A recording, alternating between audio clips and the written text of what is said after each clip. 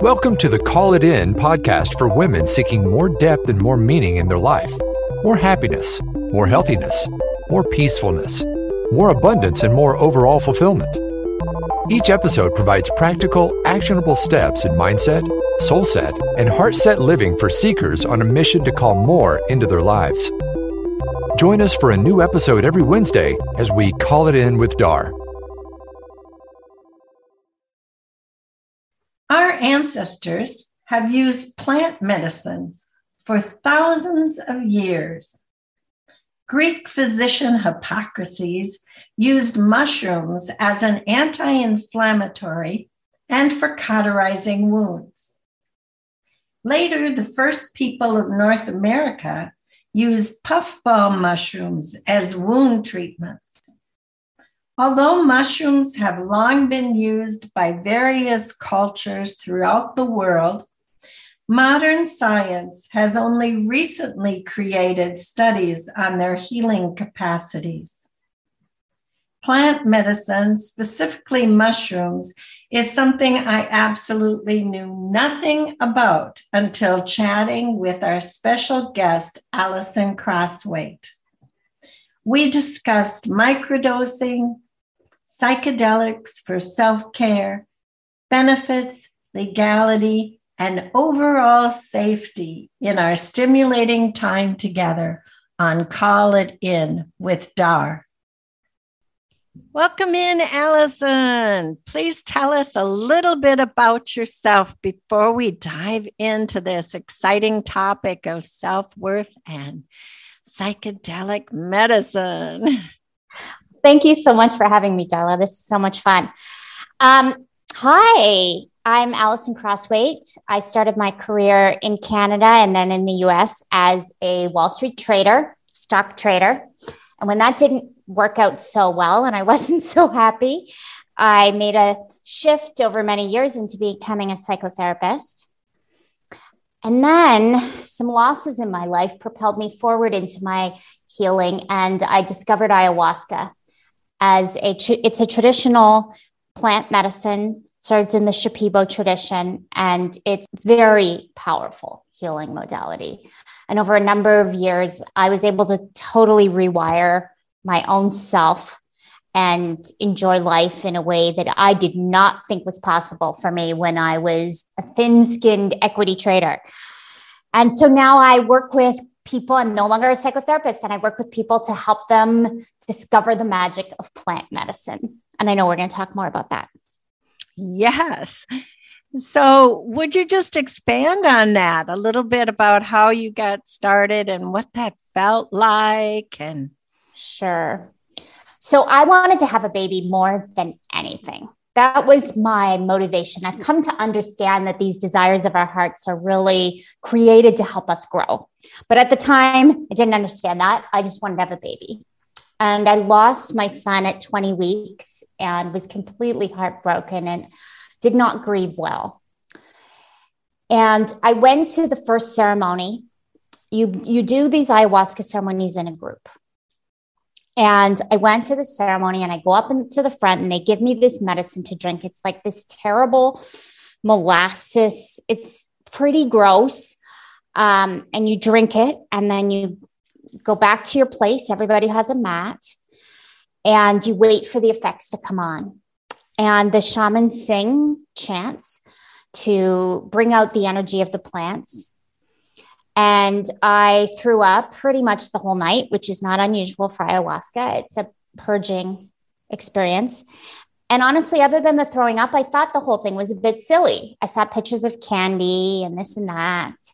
The next day, I woke up and I got up and had my coffee and I was like, okay, normal. And then all of a sudden, I felt energy from my head to my toe. It was like a jolt of energy.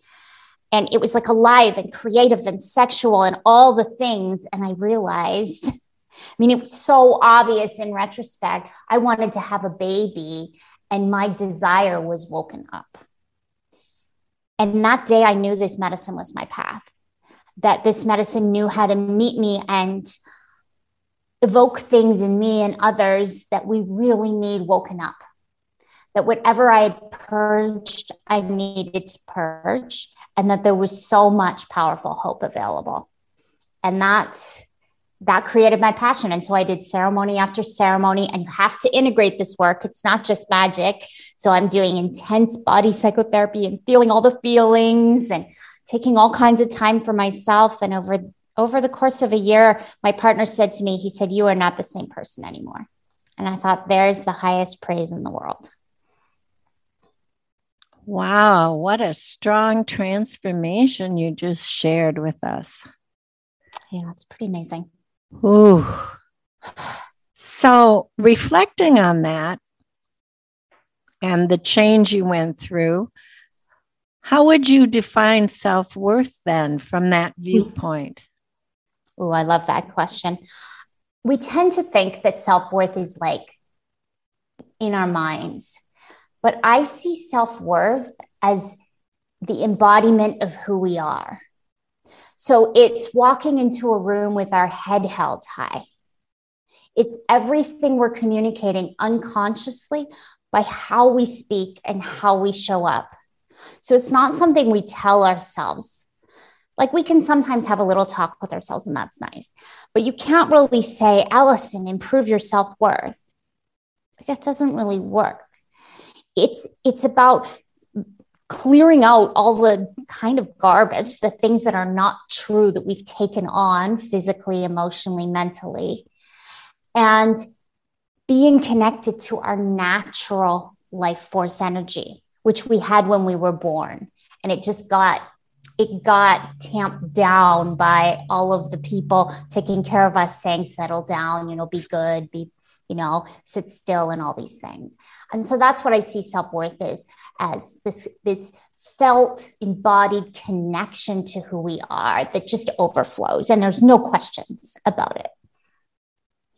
Beautiful. I know in energy healing, we call it letting your light shine out. Mm-hmm. And you mentioned life force energy. So definitely letting your light shine and being the unique you. Yes. Is a great definition.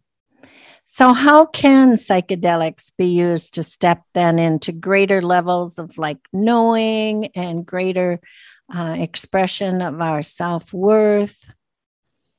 Yeah, so they're getting a lot of attention these days. And a big part of what I'm on this planet to do is to help people understand plant medicine and how to use it really responsibly. So the first thing is you can either microdose or macrodose. So microdosing is what I'm going to talk to you about today. It's taking a sub-perceptual amount. So what I work with is psilocybin. You may have heard of magic mushrooms. I like to call it plant medicine because I feel it gives it the respect and it puts it into the continuum with all the other herbs and plants that serve us and love us so well. So you're taking a sub-perceptual amount, say twice a week for, say, 8 weeks, and you're going on a journey.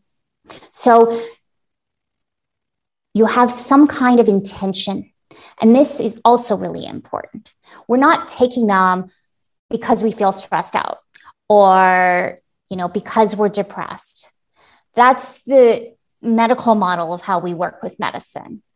These medicines, your goal might be to relieve depression. That would be a fair goal. Your goal might be to increase self-worth. That would be a great intention as well.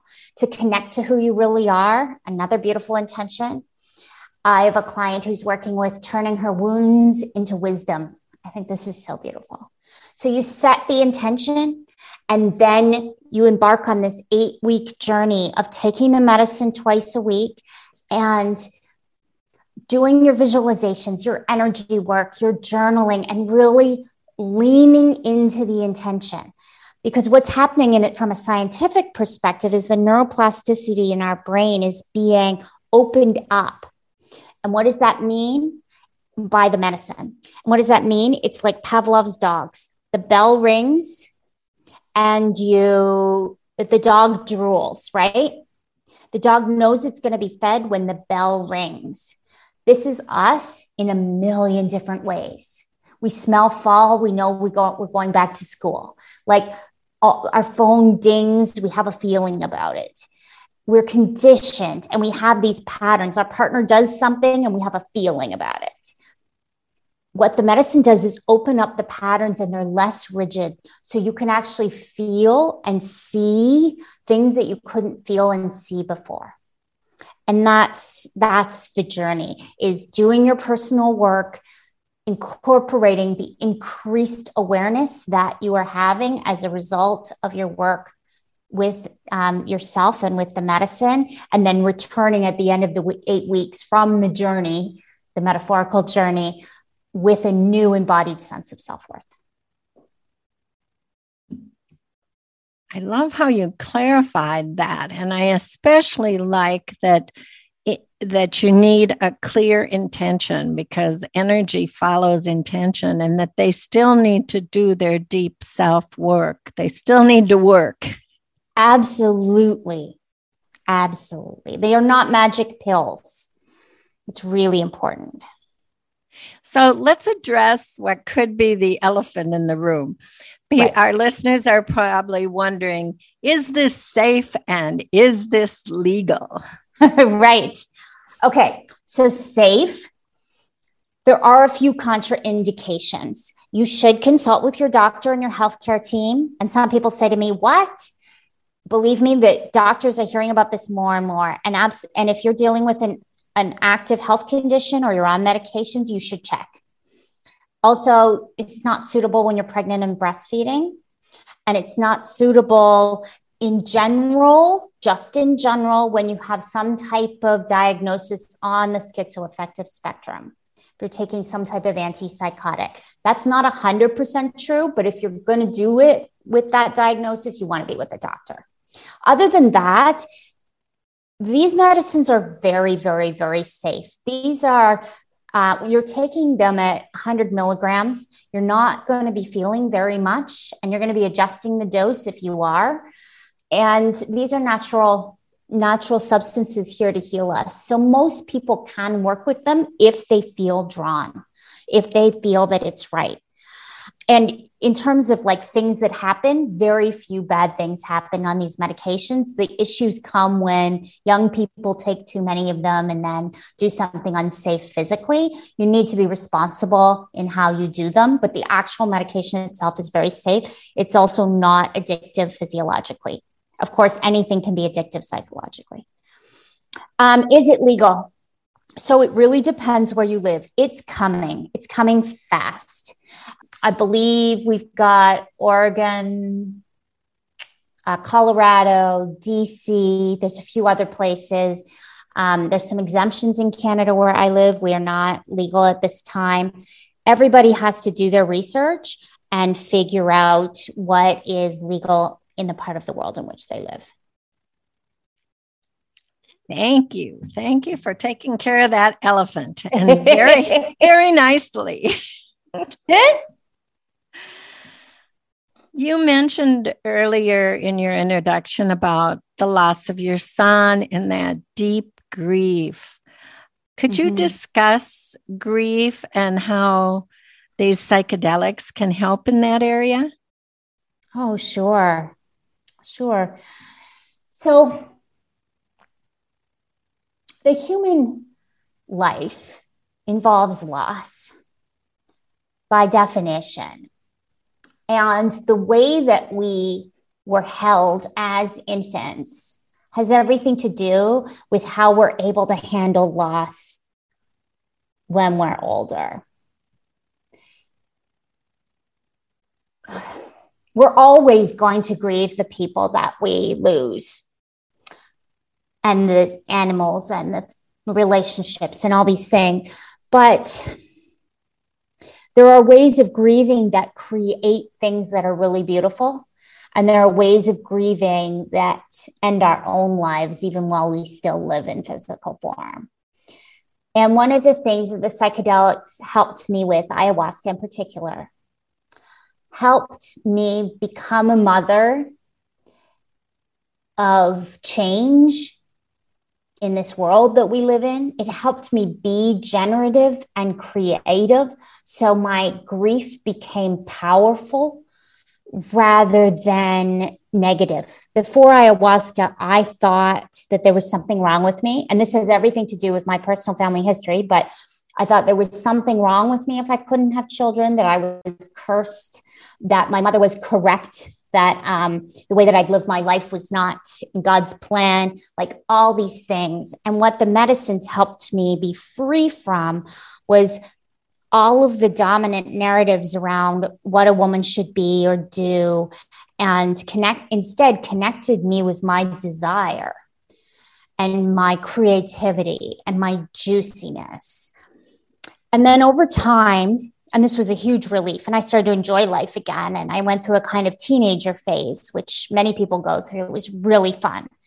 And then as my work deepened, I started to understand more deeply that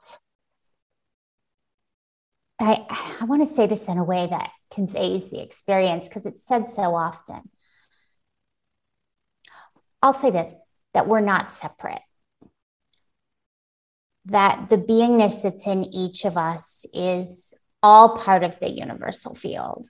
And I started to know that from the inside, sometimes through medicine ceremonies, things I'd be shown, but also through a felt body sensation.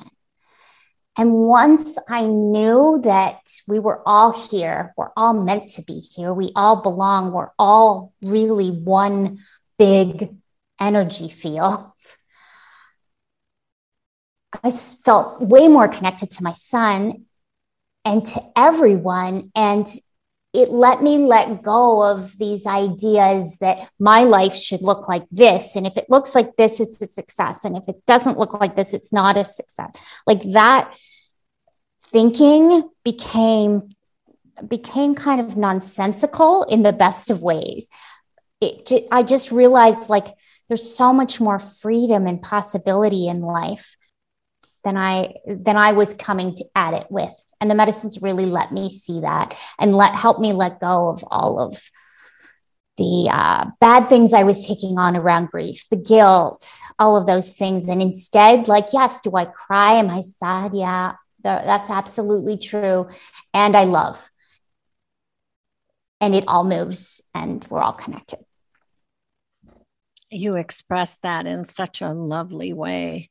The beingness, the connection. And once you reach that point, the difference it makes in a person's life. Yeah. Beautiful. Thank you. And from that, I know that one of your favorite topics is to discuss why are we here and what is the purpose? So tell us. Oh my gosh. I mean, tell me, this is my greatest interest in life. It really is. I think it's fascinating. I mean, I was just walking down the stairs earlier today and I was like, how is it possible that we're here? Like, how is it even possible? Like, how could something come from nothing? How could that even be? It's really, yeah. And the more deeply I sink into the joy of living and the finitude of it, like the shortness of it, it's just all complete magic. It really is.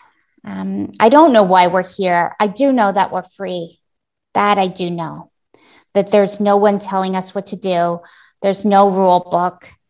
The answers, I don't believe I'm going to get them in my lifetime.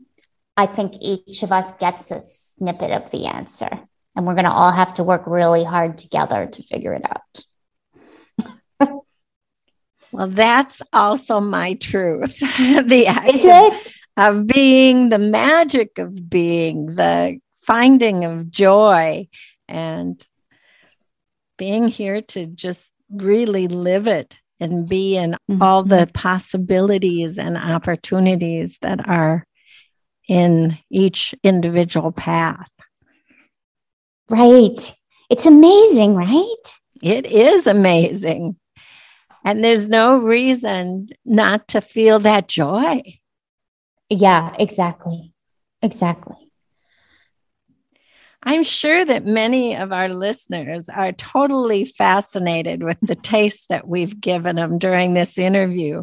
So how can they contact you, or what would be the next step for them?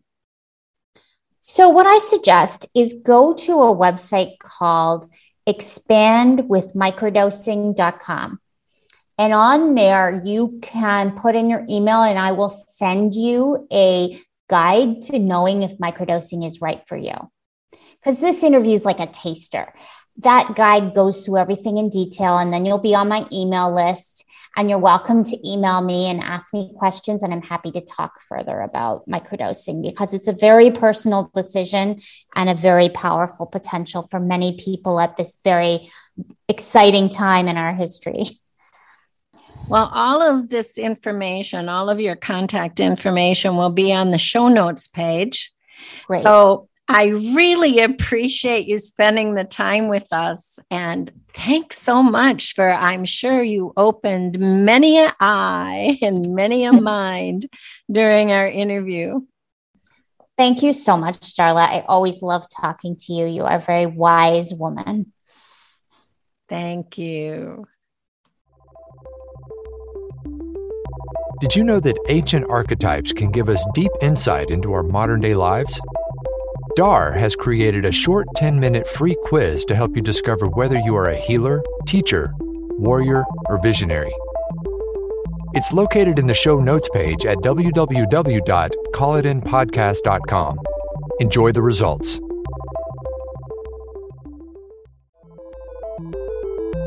Thanks for listening to today's episode of Call It In with Dar. If you enjoyed what you heard, please leave a review. And don't forget to check out the show notes page for special offers and more information at callitinpodcast.com.